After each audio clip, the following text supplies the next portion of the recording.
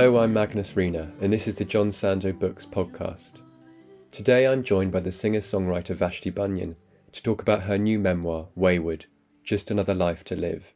It's a book that for the most part recounts a journey she took in the late 1960s, from London to the Outer Hebrides. Travelling by horse and cart and with her then partner, this odyssey took almost 2 years and resulted in her debut album, Just Another Diamond Day. Strangely, it went almost completely unnoticed until about 2000, when it acquired a cult following and is now regarded as a major contribution to British folk music. Her songs slip between landscape and dreamscape, and this new book too reads more like a fairy tale than an autobiography. Vashti, hello, welcome, and thanks very much for coming on. Oh, thank you. Thank you for having me. There's so much I want to ask you about that journey, but before we get there, let's go back to before you decided to pack up and leave London. And a good place to start might be Hampstead, which is where you first arrived in London as a child with your parents and 2 older siblings. What are your memories of your early childhood there? Because I was the third one and much younger than the others, I think I was allowed a lot of freedom. And so I remember a huge garden leading onto a huge woodland and friends and just being wild and never having to go home unless it was mealtime. It was a great childhood, really wonderful, until my father became ill with a heart attack when I was about 5. And we had to leave that beautiful house, it was called Oak House, and move into London, into a bombed landscape, really. I think it's very hard for people now to imagine what London was like in the early 1950s. I mean, the way that I remember our street, and it was right in the middle of London by Marble Arch. I remember our street having a bomb site on every corner, and my own house had suffered a fair bit. My father was a dentist, and he had this house in Seymour Street, a whole house, and at the bottom was the laboratory and then the surgeries, and then the bit above it was where we lived. And it wasn't exactly derelict, but it was all painted green and brown and really, really murky. And there was a crack in my bedroom wall where the sun shone through, or the moon, or I'm sure it would be hard now for people to imagine that street the way it was as I was growing up, because now it's full of very, very wealthy people and completely, completely different. But that's where I grew up, playing with the children around about, playing on bomb sites. Again, a fairly wild childhood because I was the youngest. Nobody took a lot of notice of me, which was great. You write that you had a hooligan reputation at the schools you went to a few years later, but then from that wild childhood, as you put it, you were sent to Oxford, to the Ruskin School of Art. How did you end up there? Did you want to go? I did. Yes, I loved drawing. I loved painting. And it was something I wanted to do. But yes, you're right. People then were sent places, and that was normal parenting. You were sent. And yes, I did want to go to art school. I wasn't sure about that one because it was very traditional and we weren't allowed to paint for the whole year of the first year. Yes, I found it much more interesting because it was in the Ashmolean Museum. It was just 2 rooms in the Ashmolean Museum. The museum was much more interesting to me. And also the people that I met who were the experimental theatre company. It was the beginnings of Monty Python and the people, Mike Palin and Terry Jones, who started that kind of humor. And I loved them, and I spent much more time in that world, really, than in the art school. And so I got thrown out. And wasn't it around that time that you went, reluctantly, with your mother back to Hampstead, to your old neighbour's house, where, of all places, you were scouted for a record label? Yes.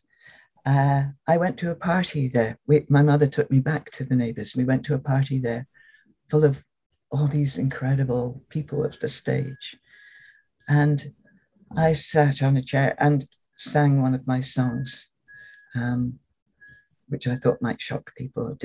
Nobody took any notice of me at all, apart from this one woman, an agent called Monty Mackey, who knew Andrew Loog Oldham, the manager of the Rolling Stones. And the next day I was summoned to her office to meet him. Why? And I sang a couple of songs. He said nothing. She said nothing. I thought nothing would come of it. And the next day I was summoned to his office, to Andrew's office, and given an acetate demo of the Rolling Stones song, Something's Just Stick in Your Mind. And I was outraged. I wanted to record my songs. I had been trying and failing to find anybody to record my songs. And so when he handed me a Stones song, I thought, I don't want to sing a Stones song. I want to record my songs. And he said, well, one of yours can go on the B-side.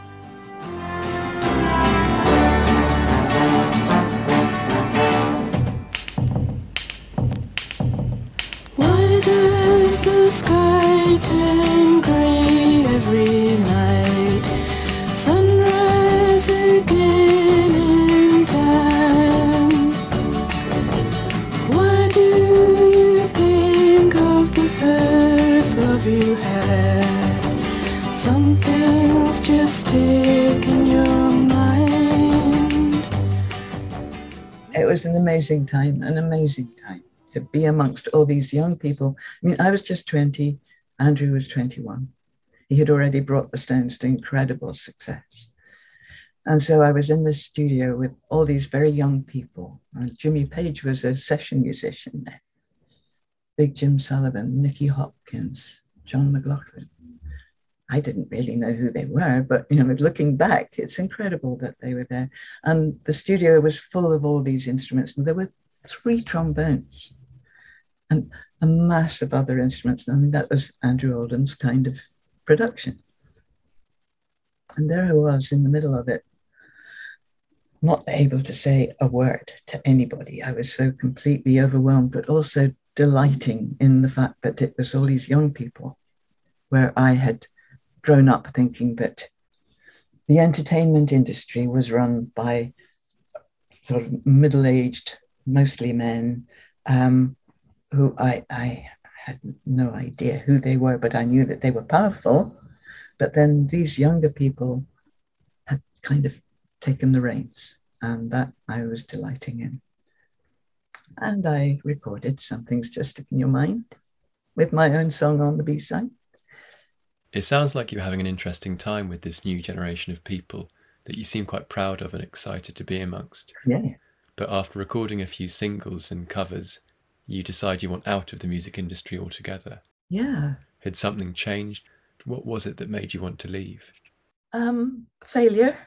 I think the Stone single didn't make any impact at all. I turned my back on all of that incredible production and made a single called Train Song, which was just 2 guitars and a double bass. And I wanted to get back to the simplicity I had started out with. And that didn't work either. And then there were I went back to Andrew Oldham and we made several more recordings, which never came to anything at all. And I think by the time the last one was recorded, I'd Like to Walk Around in Your Mind, I was so done in by all of it and all other kinds of things that were happening in my life at the same time that I thought, well, I'm no good at this. I had better stop and not even try anymore. So I walked away from it, yes. Traveling north to find you. Train was beating the wind in my eyes. Don't even know what I'll say when I find you. Call out your name, love, don't be surprised.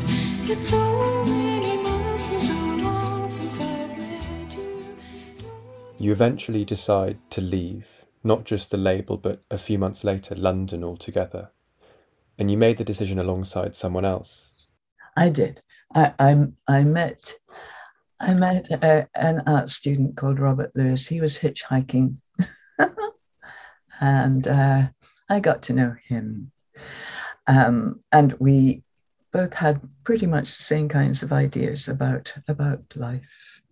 And it just happened at the same time as he had no money and nowhere to live, and still another few months of art school before he did his degree show. And I had fallen out with my father because my dog had behaved badly. I'll say that. My father wanted me to leave, or the dog to leave, so I left. And Robert Lewis at that time was living in a wood behind his art school under a rhododendron bush. So I went to join him there. And we started making our lives together there. Of course, we were thrown out of the wood by the man from the Bank of England. And so I phoned up this lovely friend called John James, who had an old car, 1932 Austin, that he called Happiness Runs, after a Donovan song. Sorry, I'm getting really rambly now. But anyway, he came to collect us in his lovely car, Happiness Runs. And we put all our things into it. And we thought, we need to have some wheels.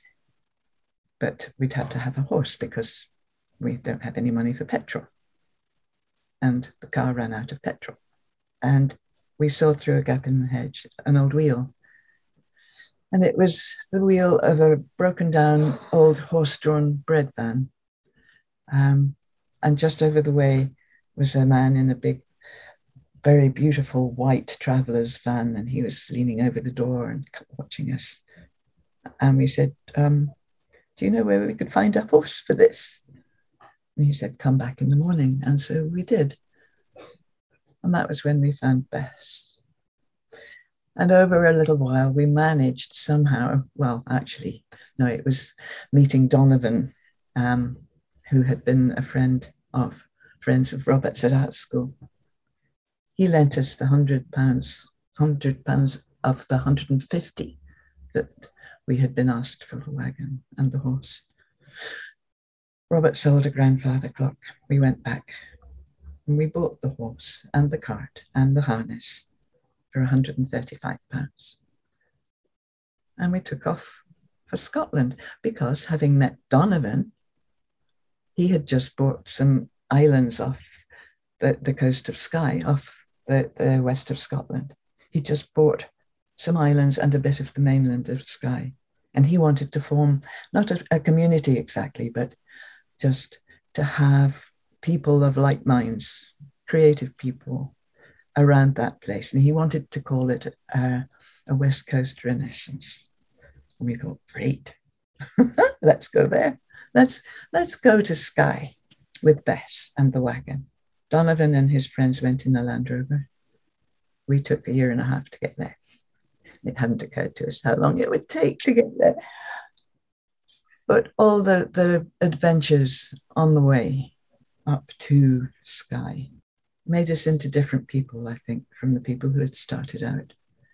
And although we found there wasn't a place for us on Skye, it didn't seem to matter. It didn't worry us because we were different. And also Donovan was there just for a few days, quite by coincidence. He was there when we arrived. And I sang Rainbow River to him. And I think he kind of recognized himself in that, because his was the last music we'd heard before we set off.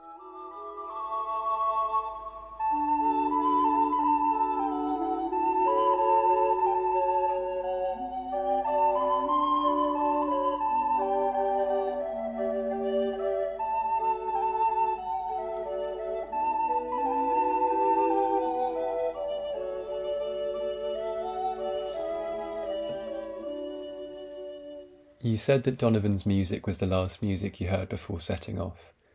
You must have entered an extraordinary frame of mind where the only creative prompts you had were the landscape, each other, and maybe an echo of a song you'd heard 6 months before. What was that like? I think I was very unaware, really, because I'd left my own music behind so thoroughly as far as recorded music went.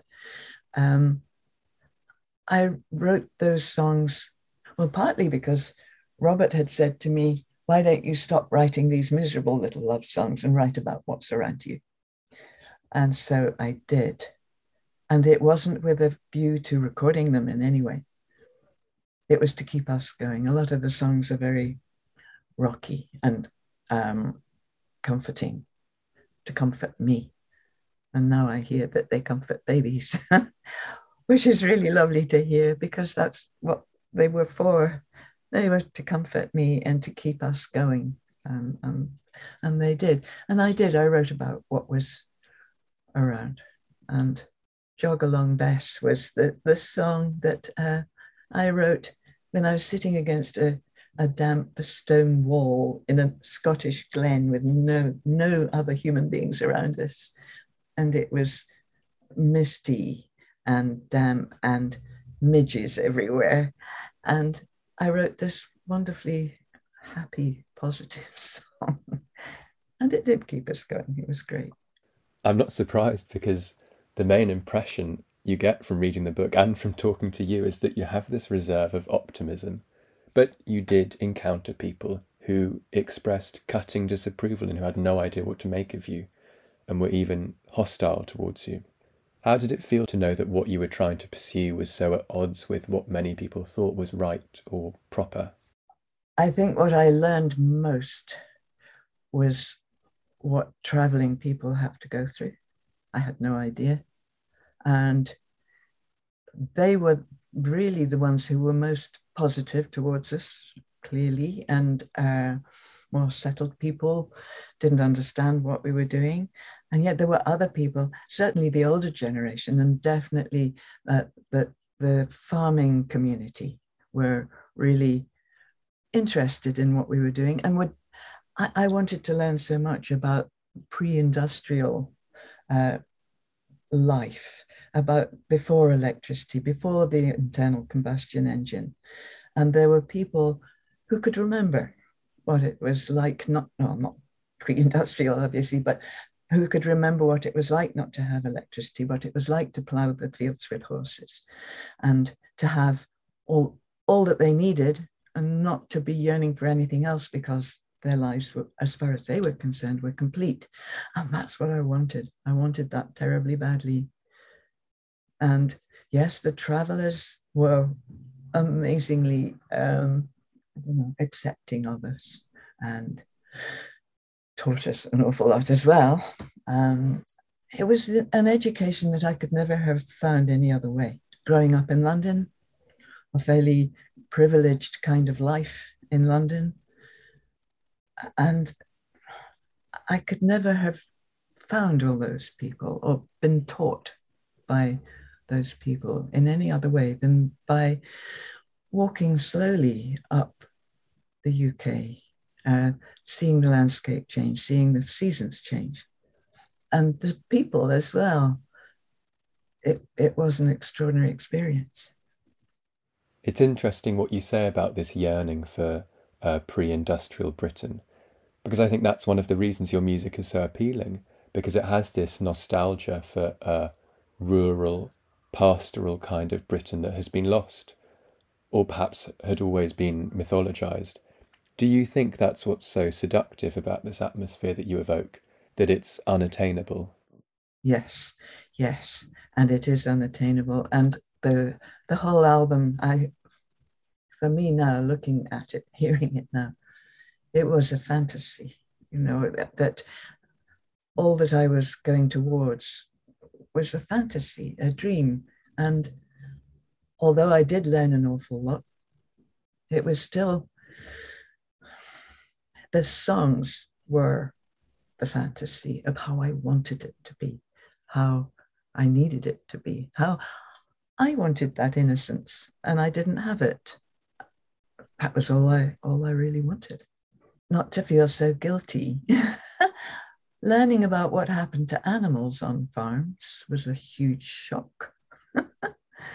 And yet I still remembered my grandparents' farm and my grandmother's farm kitchen with such fondness, and not caring about the beasts outside and what they went through. And so I think a song like Rosehip November is definitely the fantasy. And of course, the reality is totally different, but oh, don't you just want it to be like that? Rosehip November, autumn I'll remember. Cold landing at our door, catch one leaf and fortune will surround you evermore.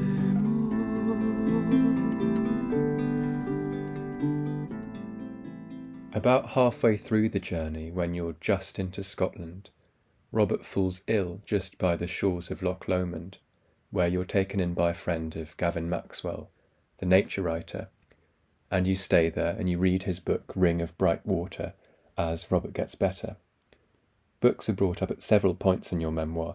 I wonder if you could talk a bit about your relationship with books. I wish I could, really. I think I didn't read very much as a child. I was always out and away. Your shop is in Blackwell Street, is that right? Blacklands Terrace. Blacklands Terrace. Sorry. Your shop is in Blacklands Terrace in London. And before I left London with the horse and Robert and Bess and Lou, I worked for a vet in that street. I did. Did you work in the vet that's now the art room in the bookshop, number 12 Blacklands Terrace? That's extraordinary. Isn't it just? Isn't it just? And I was working there, I guess, for 6 months or so. Did I ever go into the bookshop? No. Well, I hope that can change now. You should drop by to John Sandoz, relive your career as a vet. Oh, most certainly. But I wish I had been into that shop. And yes, the days at the vet were quite something. What are your memories of the King's Road at that time in the area? Oh, the King's Road. It was becoming taken over by young people again, from being just a road out of London.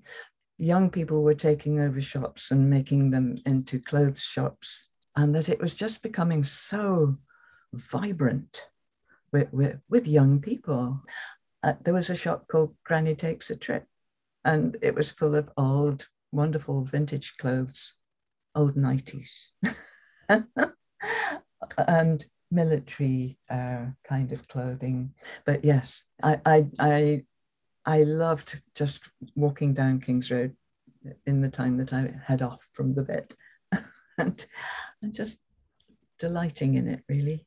Delighting in, again, the feeling in that part of the 60s through 67, 68, 69, where it felt as if things were really, really changing. And I couldn't put any words to it, but that there was life coming back, certainly after the war, that the children who were born after the war were taking a completely different direction. And for me, that was just delightful. So let's go back to your journey and to the Isle of Berneray, which is a small island in the Outer Hebrides. I don't think it was your original plan to end up there, but during the journey, it became your new destination. Could you talk a bit about how long you stayed there and what life was like there? We, in the end, only stayed for 6 months because we couldn't bring our horse over. And throughout the journey, we'd become so, not exactly close to her, but part of her life, and she was part of ours, and she was really important. But we couldn't bring her over because all the animals there, the sheep and the cows, had either been born there or had been swum over behind a rowing boat. And nobody would lend us a boat to swim her over. And it was a complicated story where the islanders were allowed two cows or one horse. And there were no horses on the island. But if we were to bring our horse, it wouldn't mean that somebody had to have less horses. I mean, it was a very, very weird feeling that this was the excuse made for not bringing the horse over. Whereas we weren't crofters. You know, we had no reason to be there as far as they were concerned. And the younger people thought that we were befriending the elderly women who were wonderful to us because we wanted their crofts once they had popped off. Of course we didn't. But that was the feeling, that we might encroach on what was theirs. And I think, halfway through that time, we went down to London to record Just Another Diamond Day. And when we came back, the whole house was moldy inside. It was incredible. And we found that the receipt we had for having bought the house had gone. Somebody had been into the house and taken it. And that was when we realized that we really weren't welcome there. But our friends were mostly the elderly women of Berneray, who were extraordinary characters. And I'll never forget them. And I write about them in the book a bit, that they taught me so much about how you don't have to, I think I've said in the book that they would rebel in undercover ways. They were quiet and dignified, but would rebel in undercover ways, like helping me and Robert. You know, that was their way of not going with the tide. Wonderful, wonderful women. I'll never forget them. And I really regretted leaving them. Rather than regretting leaving the island, I regretted leaving them. They had been just, an inspiration. Do you think if it wasn't for not being able to ferry Bess onto the island and the unwelcoming community you found yourself in the midst of, do you think you would have stayed on Berneray? I would have, definitely. If Bess had been with us, I think we would have stayed and made our lives there. We wanted to terribly. And I can't see what other reason, really. I think, we would have gotten over the animosity that some showed, not all. And anyway, but some. We would have been able to establish ourselves. And the life there, I loved. Although it was changing really, really fast because the electricity arrived at the same time as we did. And things were changing really, really fast. There was a combine harvester, whereas the people that I was with and helping with their harvest, it was still done with a scythe. And yet up at the other end of the island, there was a combine harvester that had just arrived. The electricity poles, the first television, it was going to change. I know, well, it has, obviously. And also there's a causeway now. But at the time I was there, yes, the pace of life was exactly what I was looking for.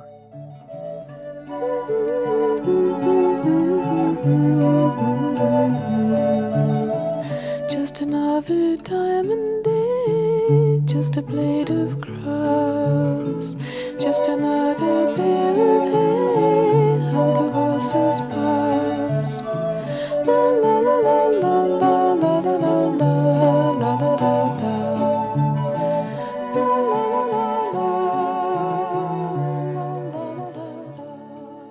Eventually you return to London and you record the album with your producer Joe Boyd, who also worked with Nico and Nick Drake.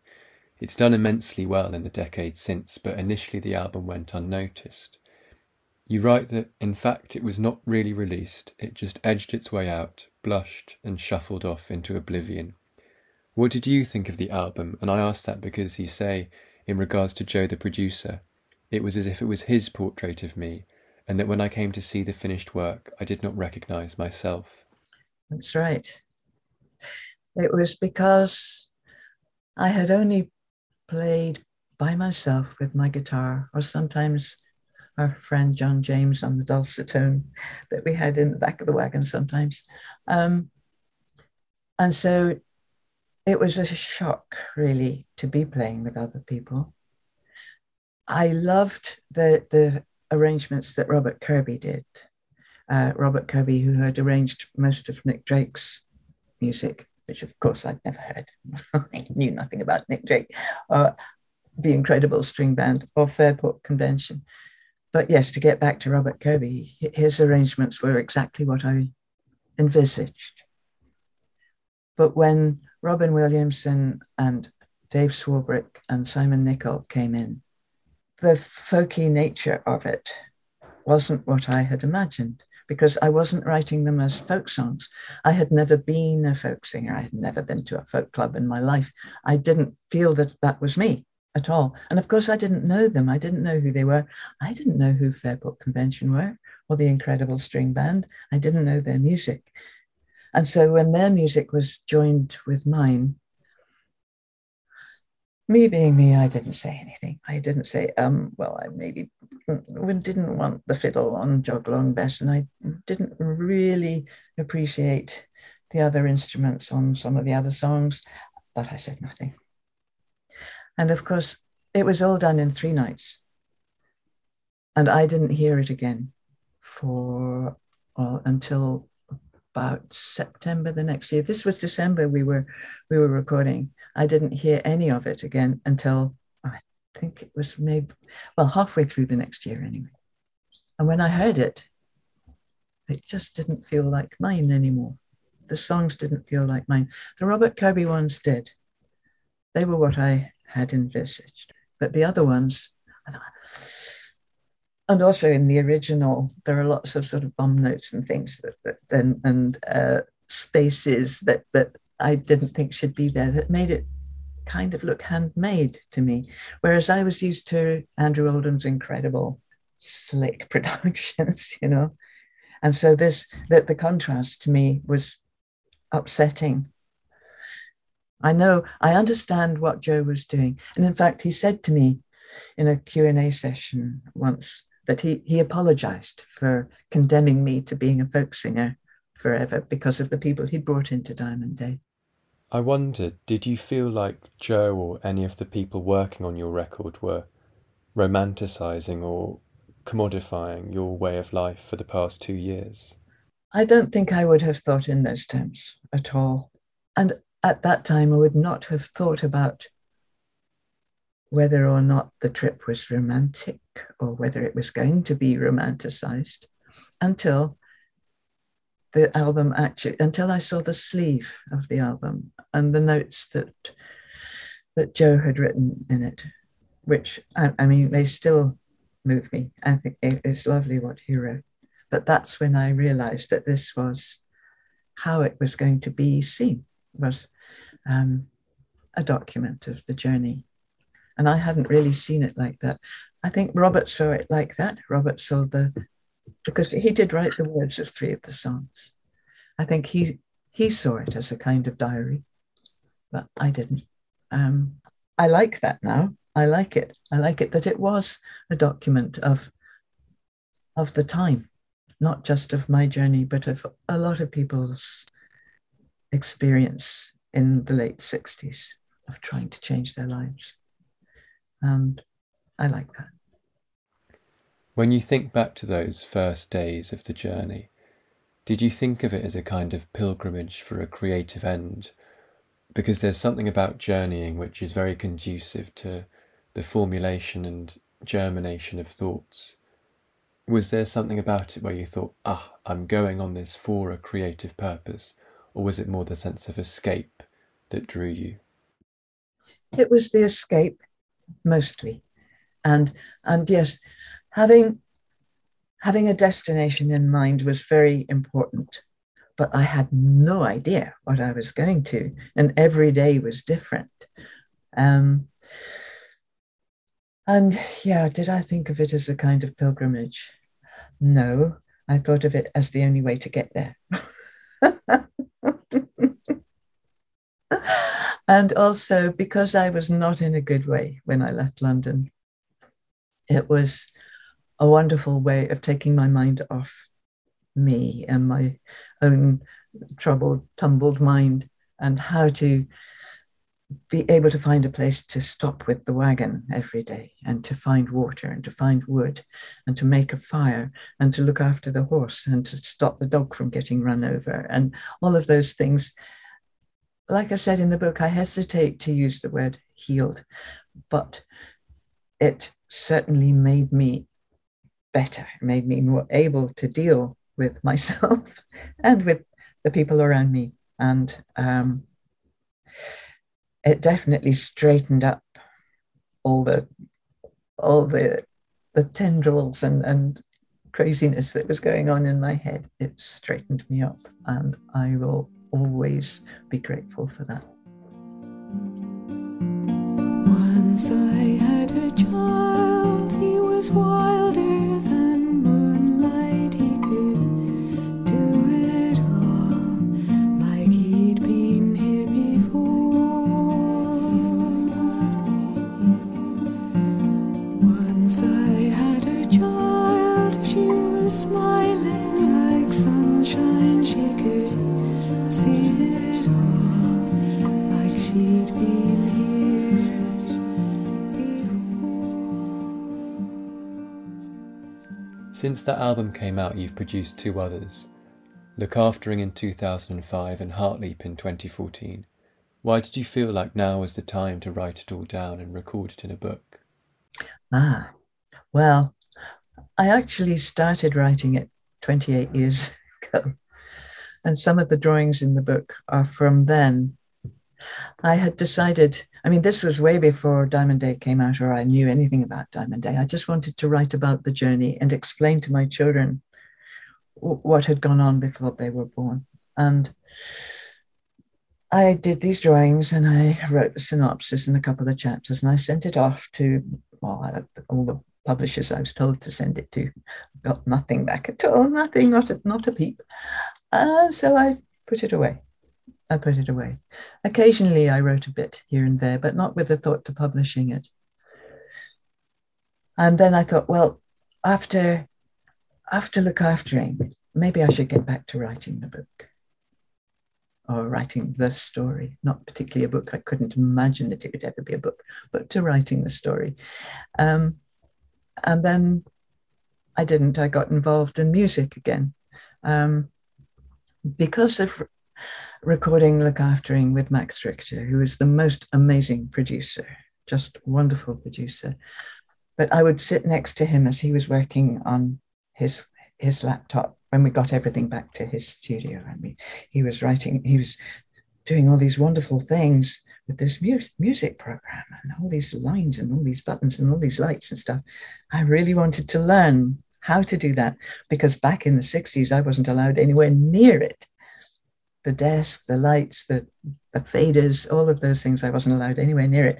But there it was on Max's computer screen. I thought, wow, that is good. So after Look Aftering, I applied to a college to go on a music course. And they said I was too old and I wouldn't be able to understand it. So I taught myself.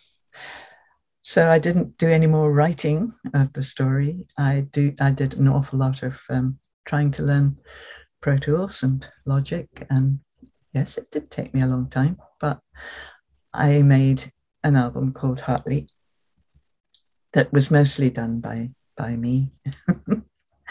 And I enjoyed it hugely.